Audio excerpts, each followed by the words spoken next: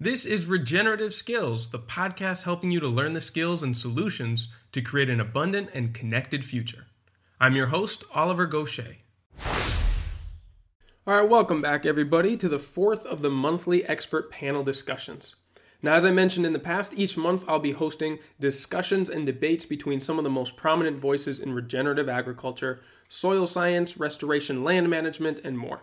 So if you're a subscribing member on Patreon, you'll also be invited to the live events and the open Q&A for listeners after this panel. Now, in this session, I hosted a discussion on regenerating agricultural soil with my friends and colleagues at Climate Farmers, which is a nonprofit organization working to advance regenerative agriculture in Europe.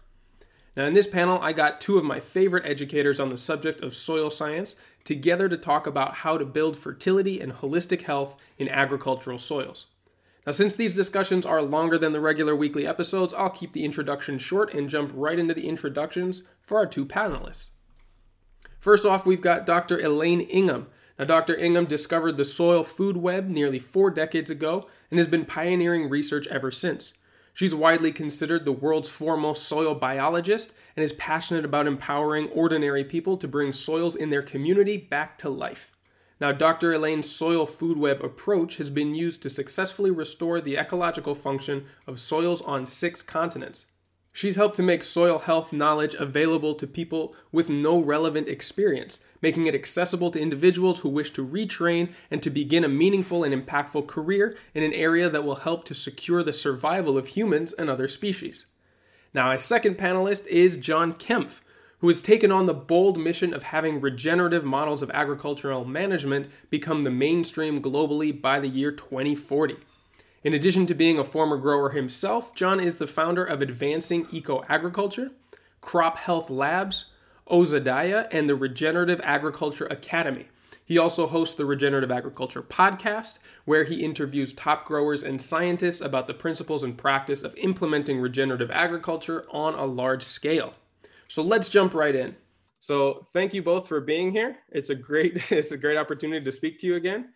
And to start us off, I would like to pose the question, what is the potential that both of you see if we're able to reverse the trends of soil degradation through all forms of cultivation and stewardship? What would be the impact on the food system, the farming lifestyles, the climates, and our waterways if we're able to achieve this goal of repairing soils around the world?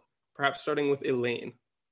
Well, the answer to the question is kind of how far out do you want to go? Because what's the timeline? Because realistically, if we start adopting the kinds of things that John and I both talk about, we're going to live in Eden. It's back to the garden.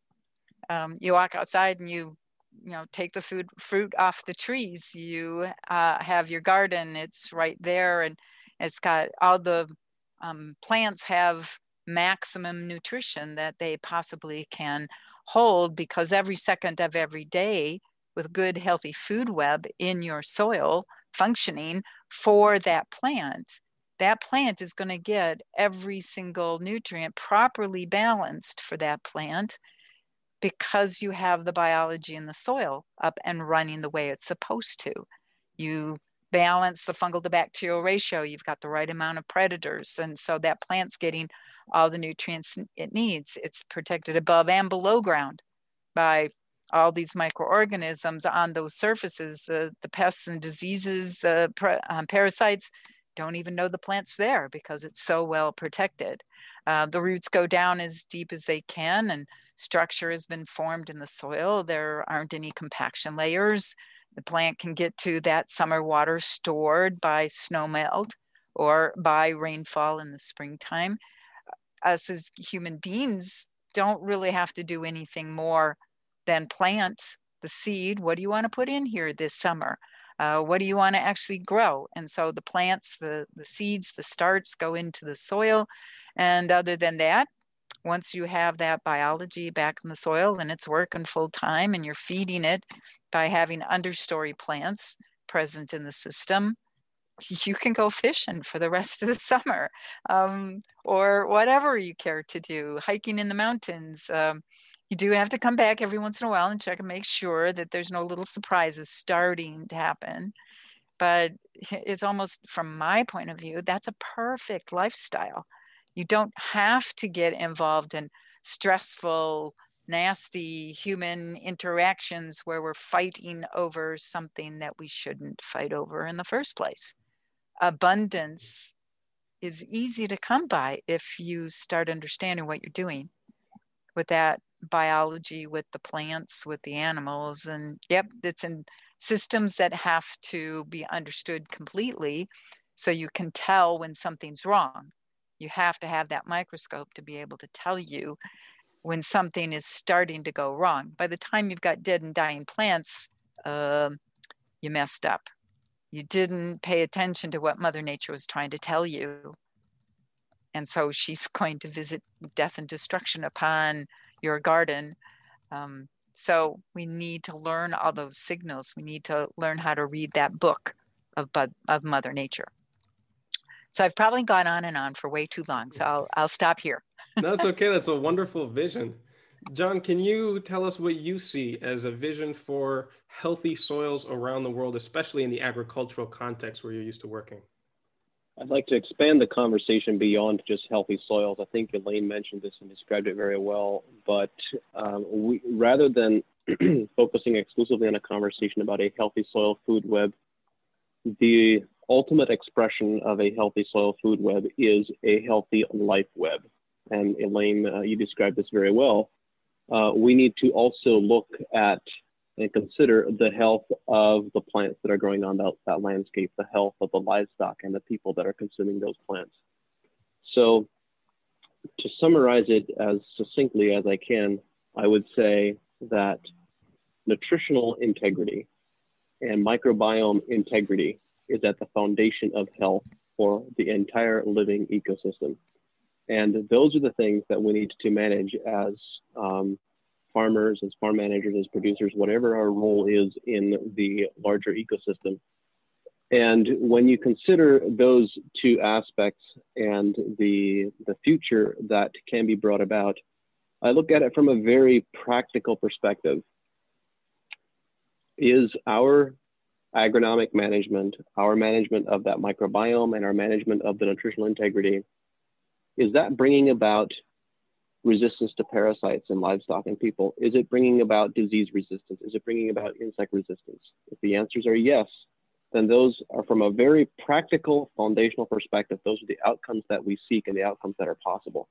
And if that is not happening, then we need to change our management systems. Well said. And with that positive idea moving forward about what it is that we can achieve, there are some things, especially with how popular soil science and awareness around building biology in the soil has been in the last handful of years. There's also been a lot of misconceptions or misunderstandings about how to achieve this. John, can you speak to some of those that you've seen perhaps in popular culture and social media that are misleading or not really helping to advance a clear understanding about how to build healthy and biologically rich soils? That's a very big, broad, open-ended question, Oliver, because there are so many misconceptions that it's hard to know where to begin. Perhaps I'll point out one that I've spoken to frequently, which is the idea that it takes healthy soil to grow healthy plants. And that isn't necessarily incorrect, but it most certainly is incomplete, because we need to ask the follow-up question of what is it that creates healthy soils? And what creates healthy soils is the contribution of plants. It is plants that contribute carbon. It's plants that contribute root exudates. And thus, it is plants that provide the food source for biology to thrive.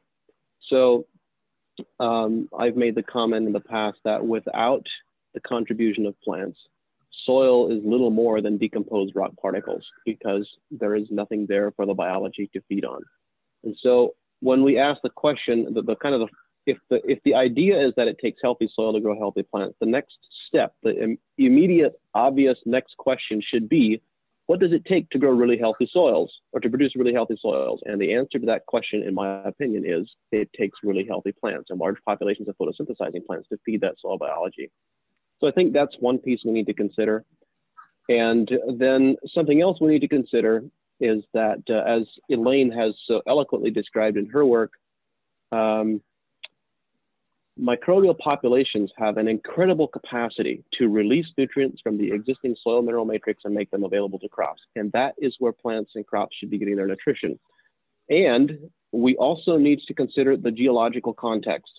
If we are working with soils that are based on a foundational bedrock that is completely absent some critical nutrients, we need to consider where those plants are going to source those nutrients from.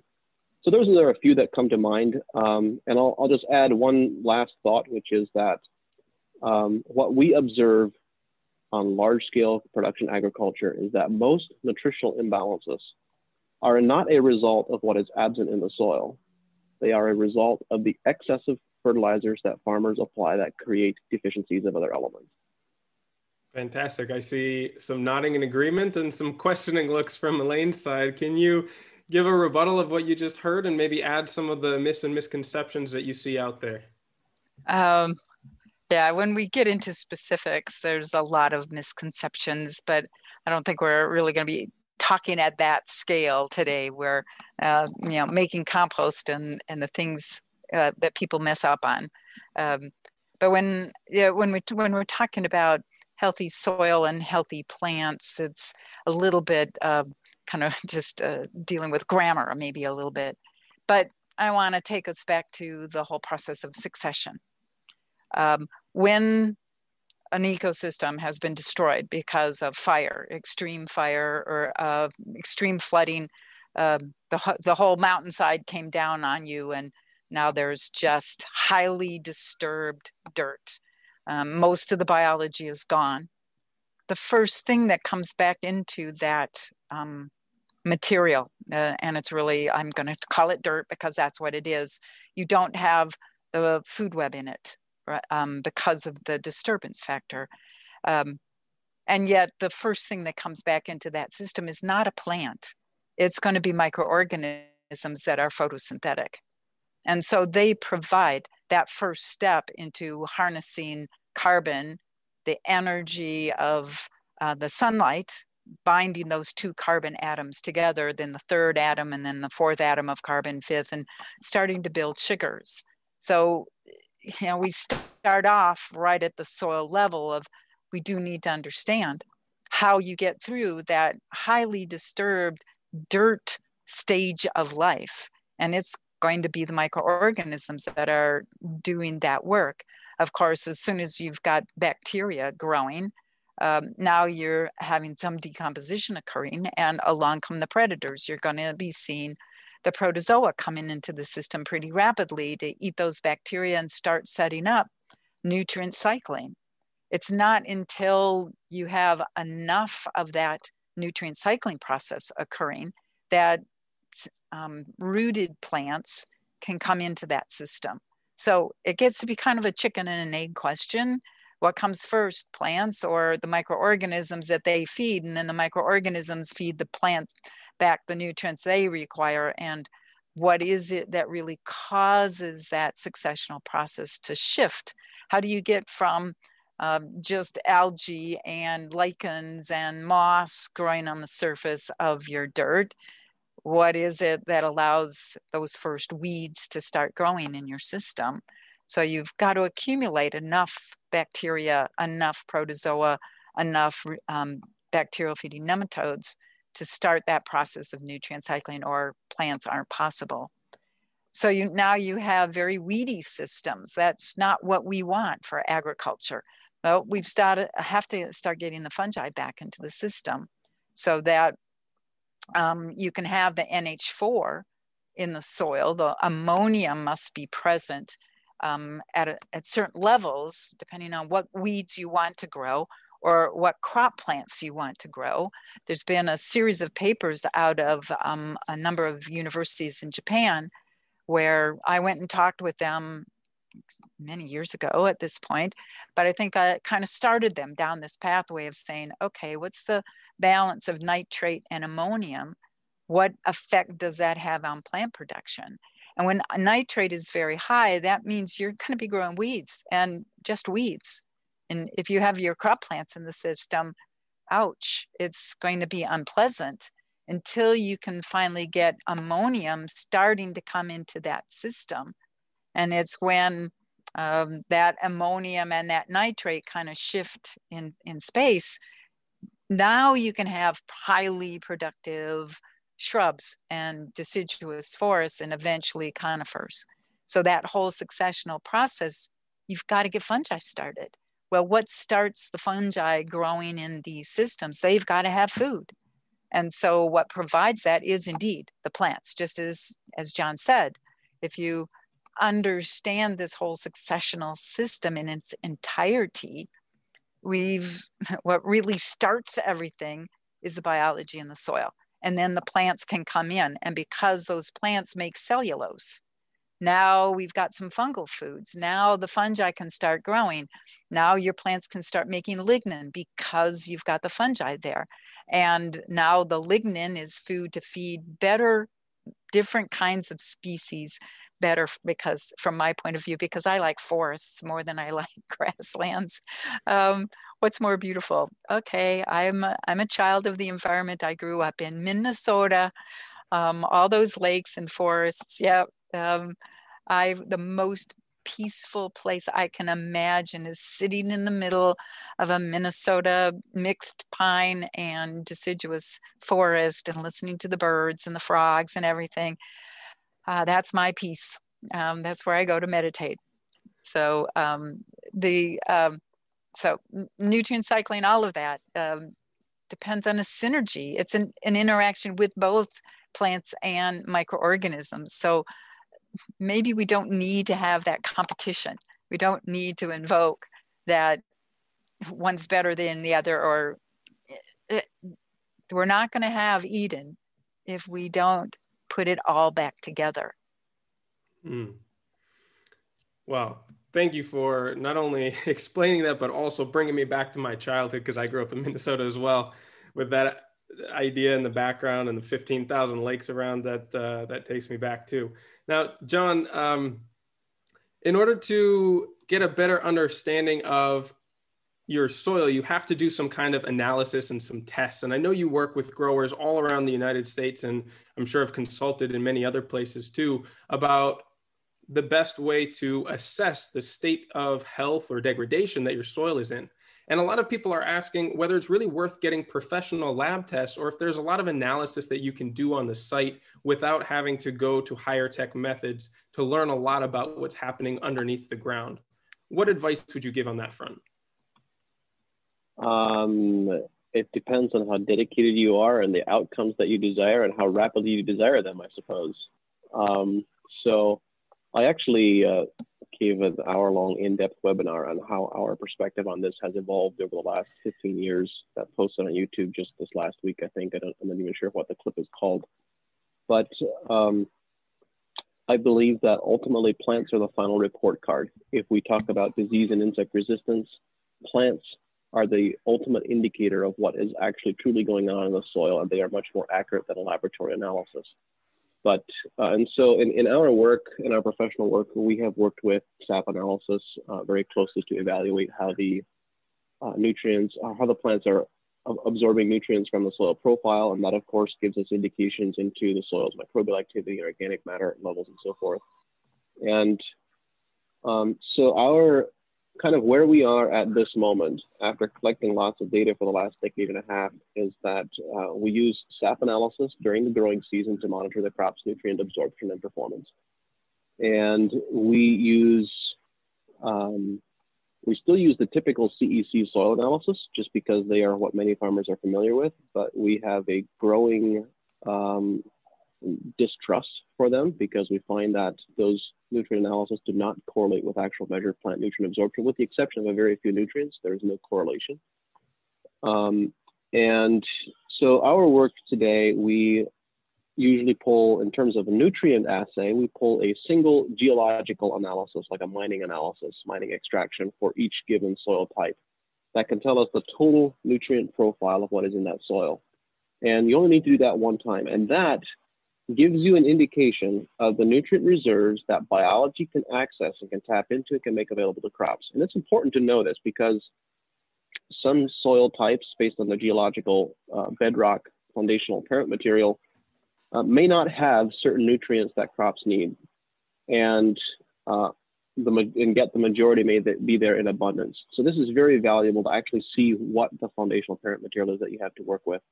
And then we do still continue to pull CEC analysis, largely just from a psychological grower comfort perspective, more than from an agronomic use perspective almost. We use them primarily for calcium, magnesium balance, and perhaps a few other things, but we're using them very minimally anymore. And then we're also just started in the last 2 years, widely using the Haney analysis because that seems to correlate much more accurately with actual measured plant nutrient absorption, and it seems to connect with the biological capacity to deliver nutrients. And within the last year and going forward in this current growing season, we're anxious to do a lot more work with measuring biological profiles, because that has been a perceived weakness that we have observed in our own systems, that we haven't yet been comfortable with many of the microbial bioassays for repeatability and reliability. Obviously, your great work, Elaine, with microscope and microscopic analysis is foundational, but it's also user dependent, and many farmers don't have the bandwidth or the desire to engage with that. So that's something that we are actively evaluating and working on including more, and that's kind of where we are at the moment. And Dr. Elaine, can you talk about some of the most important things that people should be trying to evaluate in their soils and the best way, or perhaps even most economical way for growers to do that? Yeah, we like to avoid the chemistry tests because they don't, just as John was saying, they don't really tell you about the potential pool of nutrients. They'll tell you what and typically the chemistry tests that you get from a chemistry lab is only going to be telling you about the soluble inorganic pool of nutrients. Maybe if you do a little work on calcium magnesium ratios, you're going to get a little bit about cation exchange capacity, but it doesn't tell you what the biology is going to be able to convert from plant not available into plant available. Knowing the organisms and the biomass of the bacteria and fungi are going to tell you a lot about that nutrient cycling process, the potential. If you then also add the protozoa, the nematodes, the microarthropods into that biological assessment of your soil, you'll get to understand the rate at which those nutrients are going to be made available. And of course, it's all of the organisms together that allow you to understand the balance, that you're getting the balance of all of the nutrients, not just nitrogen or phosphorus or sulfur or magnesium, but everything. And your plant requires all of those nutrients. Quite often, a plant is actually going to be restricted from being able to grow because of some minor, or we call them micronutrients. Still means that you've got to have that micronutrient present in adequate amounts. And most of the time when I look at parent material and try to understand what are the nutrients that are going to be made available or can be made available, we're going to be able to assess that because it's the biology that is causing that shift into plant available.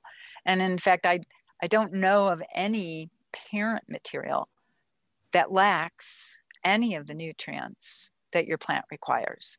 There's some strange marine sands that have been sitting at the bottom of the ocean for the last, 10 billion years. Well, maybe not that long, but for a very long time. And by the time they're scraped up against the shoreline and they form dunes, that's not soil. That's dirt, that's sand. There's serious lacks in some of those things. They've got to get mixed into the parent material that the bacteria and fungi are breaking down on a daily basis. There's a huge amount of nutrient being released from rocks and pebbles and sand, silt and clay and parent material, boulders, all of that. So nutrients aren't lacking in your soil. You may be lacking the microorganisms to convert them into an available, plant available form. And so that's what you need to know. So we encourage people to use a microscope, and especially for people who are not professionals. The idea is that we want you to take 1 teaspoon of your soil and mix in 4 teaspoons of water, shake it for 30 seconds. A drop goes on the microscope slide. You look at it. You don't have to quantify everything. So you want to get a good idea of the number of bacteria in that sample. What's the diversity of bacteria? Are you seeing lots of different sizes and shapes? Then you've got good diversity. Take a look at 10, 20, 30 of the fields of view on that microscope slide that you've put together, and how variable are those bacterial numbers? Well, be looking for fungi too. So we teach people how to measure what is identify what are fungal hyphae, what are the good guy fungal hyphae, what are the bad guy fungal hyphae. And they're fairly distinguishable. Things that fall into that omycete category, which people are taxonomists are arguing right now whether those are actually fungi at all. But I don't really care about that, because I know it's the omycetes that cause a great deal of the diseases. And that's what we need to be able to identify. If the only thing you're seeing in your soil is omycete, you should be worried right now. And you should do the things necessary to bring back in the biology that will take out those bad guys. Well, what if you've got the not desirable protozoa? You want to have just the good guy protozoa. How do you get the protozoa back into your soil? You've got to be making compost. There's your inoculum of all the organisms that you need. So long before the plant starts showing that there's something wrong down there in the soil and their roots have been massively attacked enough to start showing you above ground that there are problems, we want to be looking at the soil and fixing those problems before any problems ever start to occur.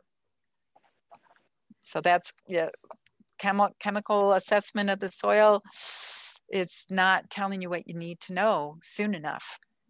So if you can learn to just use the simple microscopy, have you seen any protozoa, any of the good guys in your soil as you're looking through your soil sample on the microscope? No, you've got a problem.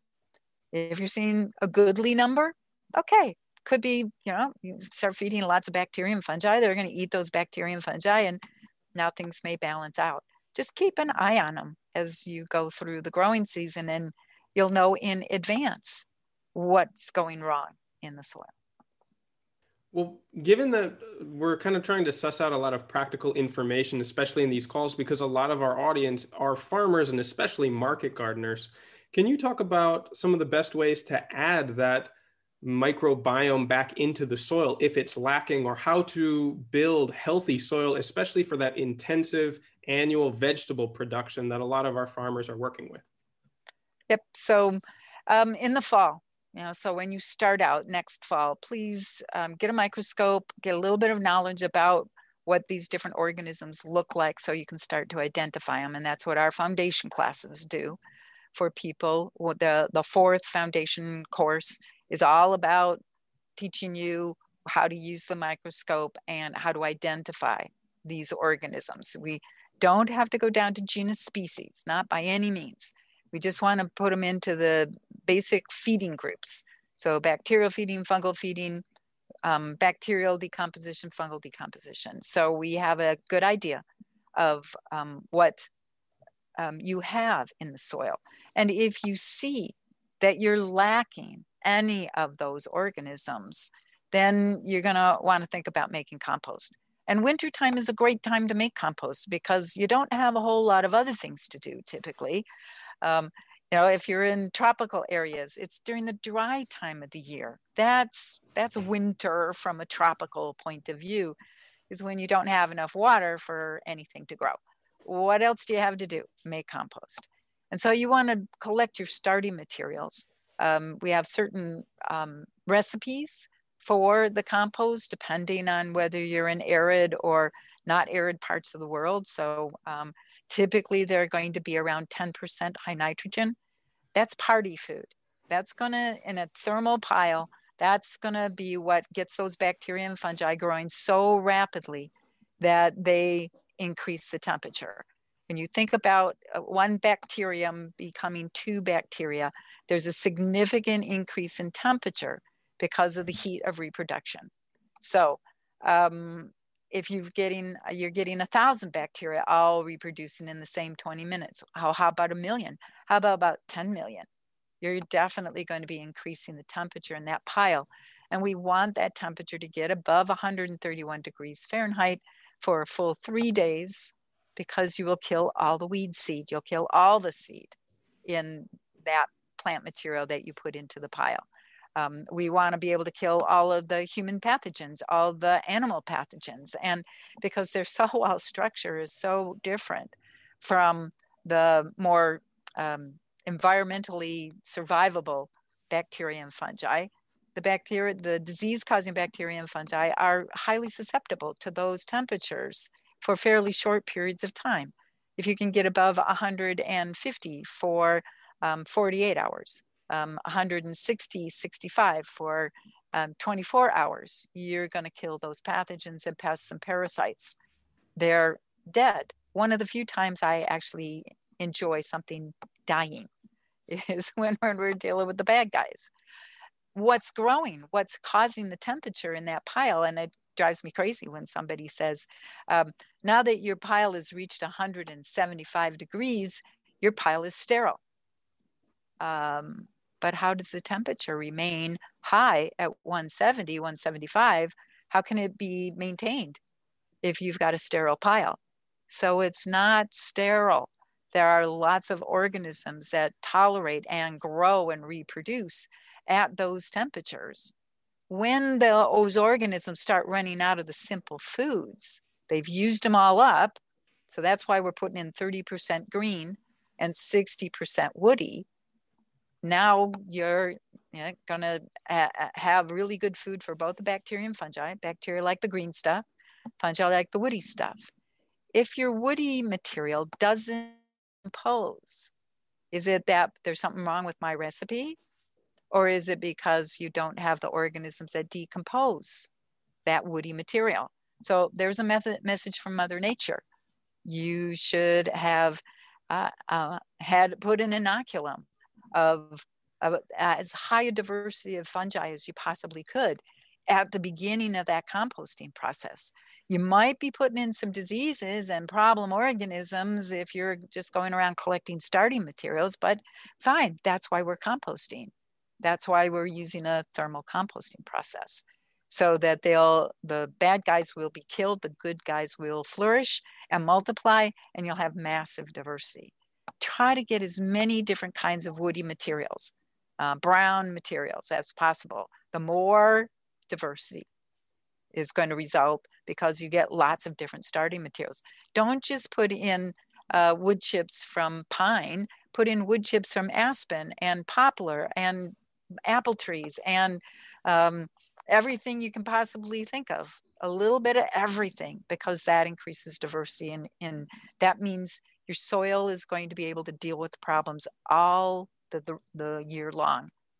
So compost, thermal composting, we go through that whole process with you in our foundation courses. Well, what if you're not really into thermal composting? Because you got to pay attention to a thermal compost pile, because it is getting to be high temperature, and you better be watching and taking its temperature every day during the 10 to 15 days that it needs to be at high temperatures. As soon as it starts cooling off, then fine, you don't have to pay much attention to that pile at all. But what if, you just don't, your lifestyle doesn't, that's just not going to fit into your lifestyle. Then you make worm compost instead. It's the same kinds of starting materials, except you're not going to put the high nitrogen in, or you don't need to put the high nitrogen in. So let the worms do the job of changing the sets of microorganisms that are present in that plant material. And earthworms come with their whole back end of the worm is just a massive growth chamber for some of the best species of bacteria, fungi, protozoa, and nematodes that you can collect in your surroundings. Don't get the earthworms from just one little spot in the forest. Go out and take one worm from here and another worm from over there and another worm and another worm and another worm. There's some really interesting work by David Johnson where he's been looking at the species of bacteria. When you inoculate just one population of earthworm, you only have the same set of microorganisms in all your worm pins. And that means a limited diversity. So there has to be, now that we know this, we have to start saying, don't just get one batch of earthworm. You want to get, maybe 10 or 20. So go to everybody else's worm bin pile and take a little bit with you and get those organisms inoculated into the pile. So I don't know if I've answered all of your question, but I think I've probably run out of my fair share of the time here. No, you're fine. Those are all great suggestions. John, same to you. What recommendations do you give, especially to intensive annual vegetable growers, on how they can provide the adequate nutrition in their soil to have a successful growing season? Building on what you just described, Elaine, I think compost, vermicompost, or thermal compost, different, also Johnson-Su bioreactors, compost is a very valuable and very necessary contribution in these very intensively managed production ecosystems for market gardens and so forth. In our experience, I would suggest 2 additional pieces that we should consider adding to that. One of them is purchased inoculants. And my experience with purchased inoculants comes as a result of, I guess, let me say it this way. We know that my understanding is that we have very rapid exchange of genetic information between different groups of soil microbial communities. And we live in an environment today where, depending on where our compost materials are coming from, we get exposure to lots of different pesticides and lots of hydrocarbons. And it's possible for us to get microbial inoculants that have the genetic information to bioremediate those hydrocarbons very quickly. And our experience has been that when we apply these types of biology to agricultural soils, we get surprisingly strong crop responses. So we're evaluating the effect of these materials based on crop response, and the crop response has been really extraordinary. So I think that's something that we should really consider and keep our eyes open for. And then I would also add that while compost is a very valuable, or inoculants are very valuable and I believe necessary contributions, we also need to remember that there are many soil microbial populations that can only thrive and reproduce in the presence of a living root system. Mycorrhizal fungi are perhaps the classical example. There's many others as well. And so I would suggest that one other piece that we need to consider is we need to grow diverse crops and cover crops that can feed an abundant microbial population. And that is also foundational to really regenerating our soil's microbial community. So I was asked to do a presentation a couple of months ago for the Bionutrient Food Association, where I was asked to put together kind of these high-level principles of how do we develop these market garden soils to very high levels and very high plateaus of performance. And my recommendation was that fundamentally we need to consider the living microbial zone in the soil, whether that's a depth of 4 inches or 20 inches.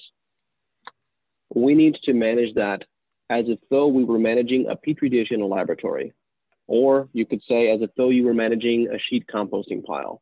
So that means that you cannot let it be exposed to the sun, because when you expose it to the sun, high levels of oxidizing radiation, that is going to shut down microbial populations.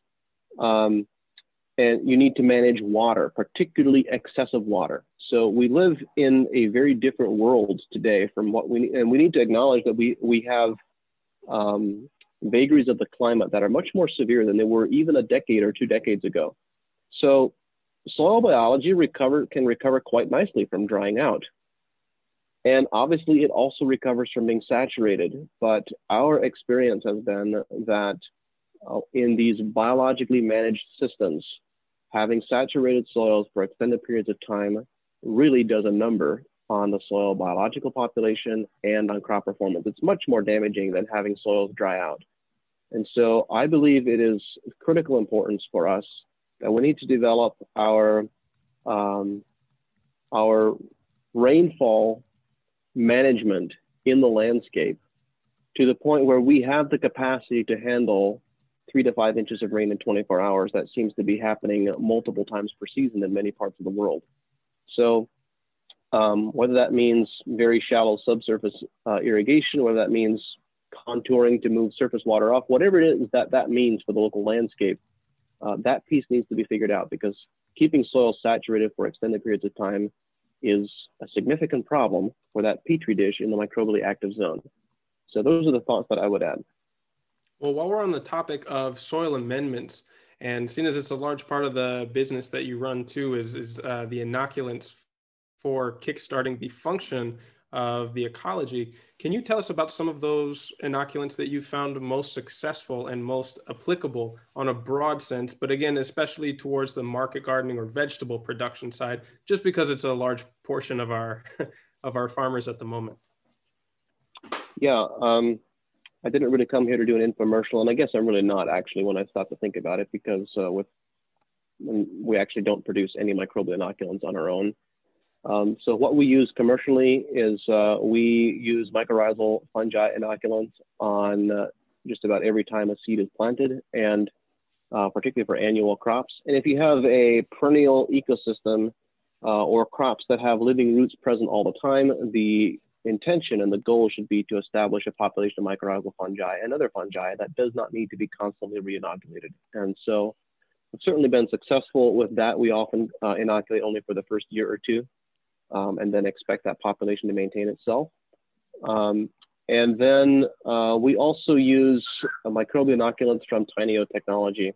And the reason we use that company's products is because 15 years ago, when we first started, we did extensive research in the field, comparing different companies' products.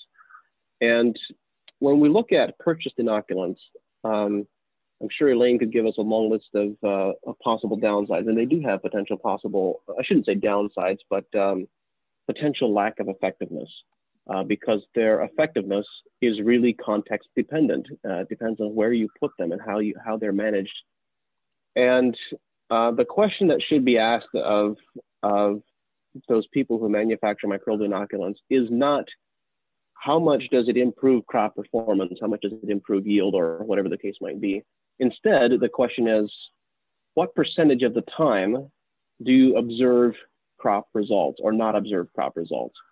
That's a much better question to ask, because in fact, it's a better question to ask not just of microbial inoculants, but of biological practices in general, because the reality is that the results are really context dependent of what's happening in that local geology and in that local landscape. Okay, and Elaine, perhaps expanding more on the compost side of things, since you're very well known for that specialty, there's been a number of questions about different forms of compost, especially different anaerobic methods and aerobic methods like Bokashi and others. Could you say a few words on the applications and the different efficacies of those different types? Well, it's I think we probably have a little controversy going with Korean natural farming with the use of the anaerobic compost teas. And it's not that anaerobic compost teas don't have a role and function. You just need to know what that role and function is. You go and purposely make something anaerobic. The aerobic organisms that were on those bits and pieces of soil, and organic matter in that compost tea, they're going to either, their enzymes only function when the oxygen is at a certain level or above.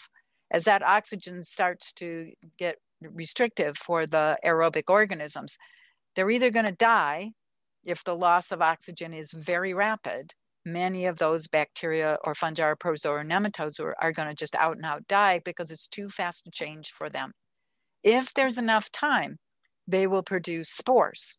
And so they'll make it out the other end. Whenever that material is gets aerated again, those organisms will germinate and start to grow. So it's not like, you know, complete and total wipeout.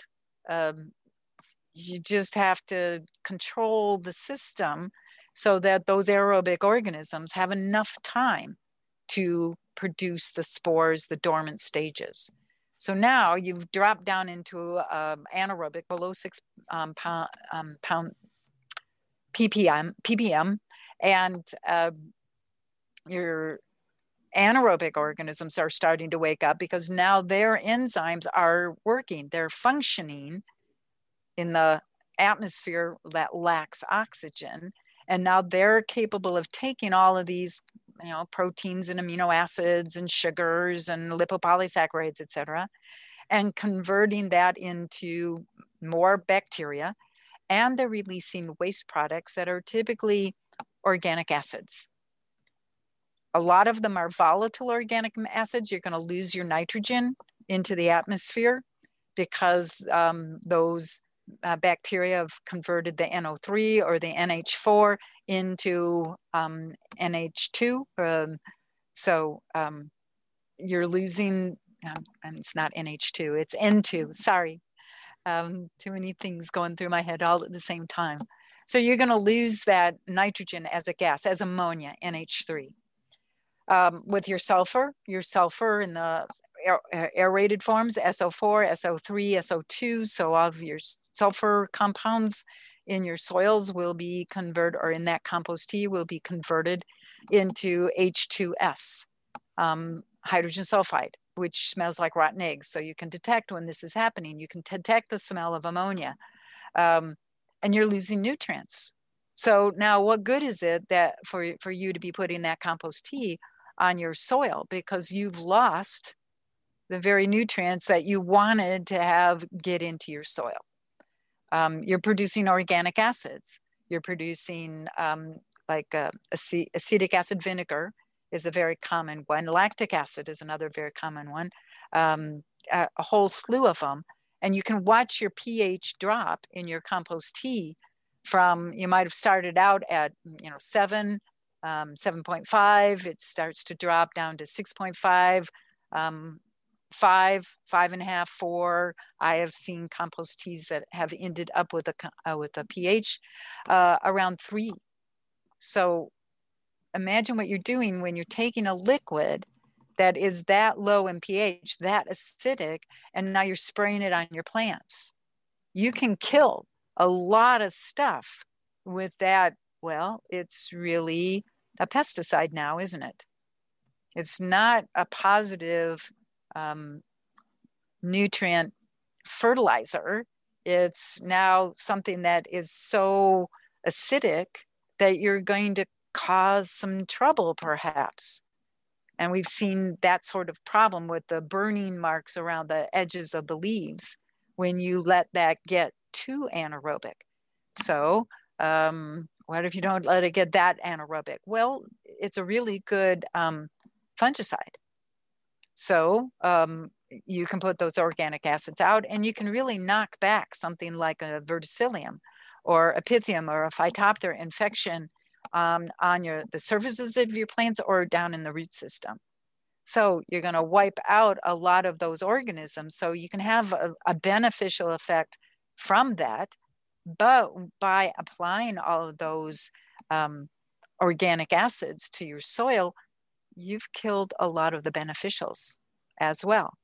So how much damage has been done to the disease-causing organisms? Yay! How much damage has been done to the beneficial organisms they should be there to help your system recover? Well, you killed them.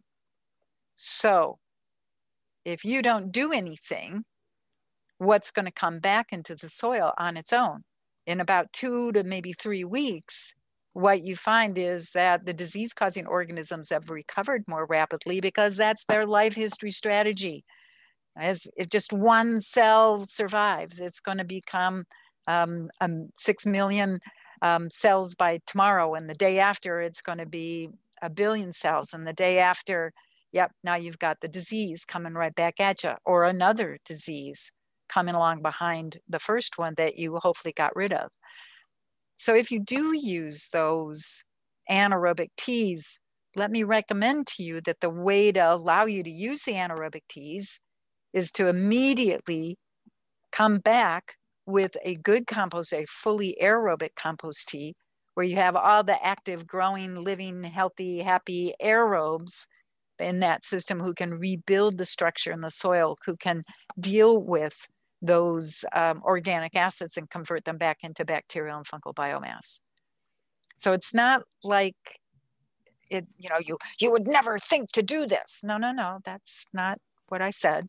Know what you're doing. Know what's the consequence of altering the biology like this. And, where you have those kind of specific questions, give me a call, or, info@soilfoodweb.com to, get some of your questions answered. Yes, we are going to charge you for our time answering your questions. Sorry, we've got to stay alive too. I have to pay all these salaries. So understanding, and that's really what I want people to do, is have an understanding of the consequences of what they're doing. And is it anaerobic or aerobic? And that's like what John was talking about, where you have water sitting in your field for weeks on end. If the flooding is not infiltrated, well, why isn't the water going into your soil? Because you got a compaction layer, and there's no way that water can drain. Eventually it's going to either evaporate or it's going to go downhill. And when that water goes downhill, it's taking a lot of your topsoil with it. You don't really want that to happen. You want infiltration. What builds infiltration? What takes out the compaction and turns it back into good fluffy soil that you don't have to fluff? Well, it is the biology. So get the biology out there. Well, it's not doing the job yet. Okay, you don't have any understory plants. You've got to get out plants that are present and growing all year round. You really want something that's going to green up and start growing in the springtime before your crop goes in. Yep, you can have furrows, and you drop your seed into the furrows, maybe along with a little microbial inoculum of all of the species, not just 1 or 2 species of bacteria, 1 or 2 species of fungi. Let's get the whole diversity. So you're not going to have growth just for a few weeks in the summertime. You're going to have growth aided and abetted by these really beneficial organisms throughout the whole entire growing season. So let's get that biology out there. If you've got permanent understory plants, they're perennials. You only have to buy the seeds for them once in your entire lifetime. And then those understory plants will protect that soil surface from the impact of rain on the surface of the soil that is so destructive. In some instances, rainfall is the most compacting thing you can get. Forget your tractor, forget your animals. It's rainfall if you've got bare soil. So get some vegetation, mulch if nothing else, to protect that soil surface and allow better infiltration. Don't allow that compaction. And usually people say, well, the rain doesn't compact my soil. Yes, it does. It just doesn't do it at the surface. It may do it down at 3 inches or 6 inches or 10 inches, depending on all kinds of factors. So I could go on, but I'll break off now. No, this is great. And both from your comments and John's, we've had just an influx of extra questions, and people are really engaged about these topics. I'm really thrilled about the reaction here. But since we focus so much on market gardening context for the most part up until now, let's talk briefly before we hand it over to listener questions about broader acreage applications. And there's a lot of talk between the most effective and the most, economical way of regenerating soils on broad acreage, whether it's cover crops, whether it's rotational grazing, whether it's a mix of many different methods. John, can you start by talking about some of the results that you've seen out in larger acreage applications about broad applications of regenerating soil at an effective and economic scale? I'm very passionate about having regenerative agriculture become the status quo globally in the next 2 decades. And so I'm very deliberate about thinking about how do we get there from here? How do we achieve the point where we have 85% adoption globally by 2040? And I believe that if you want to achieve anything, you achieve what you incentivize. So it's very important for any types of recommendations that we make. If we want to have rapid adoption, we need to show an economic response immediately, not deferred 3 years, 5 years down the road, but there needs to be an immediate economic response. And so this has been the foundation, one of the foundational thesis of our work at Advancing Eco-Agriculture. And we have observed when we constantly are evaluating different types of recommendations, and the 2 recommendations that produce the most immediate economic response that facilitate the transition to regenerative agriculture are, number 1 is inoculants applied at planting as a seed treatment. They are relatively inexpensive, usually costing a few dollars per acre. And while not always effective, they are effective consistently enough, often enough, that they deliver very strong ROI, and they help facilitate that transition to a more regenerative approach. So that's one. The second most significant economic crop response is from the use of properly designed, and that's a key phrase, properly designed foliar applications of nutrients that are specifically designed to increase a plant's photosynthetic performance. And this is a key aspect, a key element that is completely missing from all that I have seen from all of our carbon sequestration research. It is assumed that photosynthesis is a constant. It's not. Photosynthesis is not a constant. Photosynthesis does not happen at a constant rate. Photosynthesis is highly variable based on the concentrations of carbon dioxide in the atmosphere, based on sunlight, based on available water, and all these other things. And what we consider to be normal, what we consider to be common, is crops that are photosynthesizing somewhere in the neighborhood of about 15 to 20% of their inherent photosynthetic capacity. It's not reasonable to anticipate that we'll get to 100% capacity in an outdoor agriculture environment, because that would require an ideal environment with an ideal context. It would require everything to be optimal. That isn't likely to happen on a continual basis in most outdoor production agriculture, but it is reasonable to expect that we can get to 40% or 60% of photosynthetic capacity, which would mean that we get 2 to 3 times more sugar production in each 24-hour photo period than what is presently common. Now, when you think about the implications of that, what does that mean for carbon sequestration?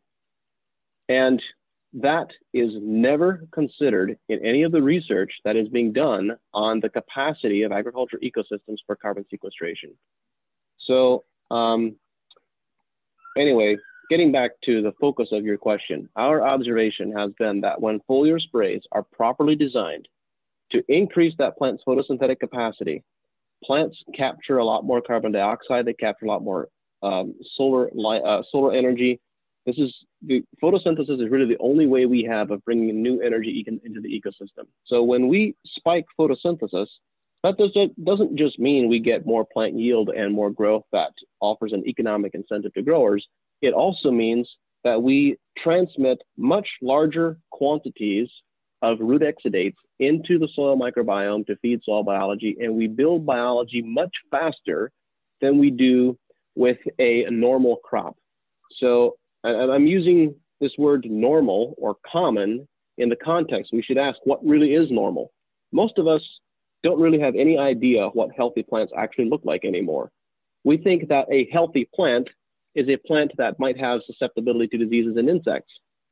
Well, if you have diseases and insects, you do not have a healthy plant. It's really that simple. You do not have a plant that is photosynthesizing at optimal efficiency. And so I think it is worth pointing out, we have been framing this conversation up to this point largely in terms of managing biology, which is extremely important. But increasing photosynthesis and increasing the quality and the health of an overall ecosystem, it has a foundation on 2 pieces. microbiome integrity and nutritional integrity. Those are certainly tied together. They're certainly synergistic, but because you have one does not necessarily mean you have the other. And in fact, in the case of, as Elaine pointed out earlier, you can have perfectly balanced chemistry in the soil according to a laboratory assay, but still have unhealthy plants. So we need to manage both of those systems very well. So anyway, when we first begin working with growers who want to make a transition on a large scale, I'm talking a scale of thousands or tens of thousands of acres, who want to make a transition to regenerative agriculture practices, we begin by looking at the cultural management practices and the use of products that will offer an immediate economic return this year. And then we compound that. And we often don't begin with large compost applications and the intensive use of cover crops in the first year. That is usually happens in year 2 or year 3, depending, again, of course, on context and local availability of resources. So everything is context dependent. All of these different practices that fit into regenerative principles are useful and appropriate. Some of them are just a lot more useful and more appropriate at specific times in a specific context than others. Thanks once again to our two panelists, Dr. Elaine Ingham and John Kempf, who are both working tirelessly to create a healthier and more resilient farm culture around the world. I highly recommend that you check out their work. You can find Dr. Elaine's company at soilfoodweb.com and John's at both advancingecoag.com and johnkempf.com. And a special thanks to the team at Climate Farmers for organizing the event and to all the wonderful people who showed up and participated in the chat. Now, as great as it is to include multiple experienced perspectives on the topics that we covered in this panel, it's impossible to include the full range of opinions and viewpoints out there. And that's why I'm inviting you to join the growing community building regenerative skills to use in their daily lives. It'll always be free to join. All you have to do is follow the links to our Discord on the homepage of the Regenerative Skills website.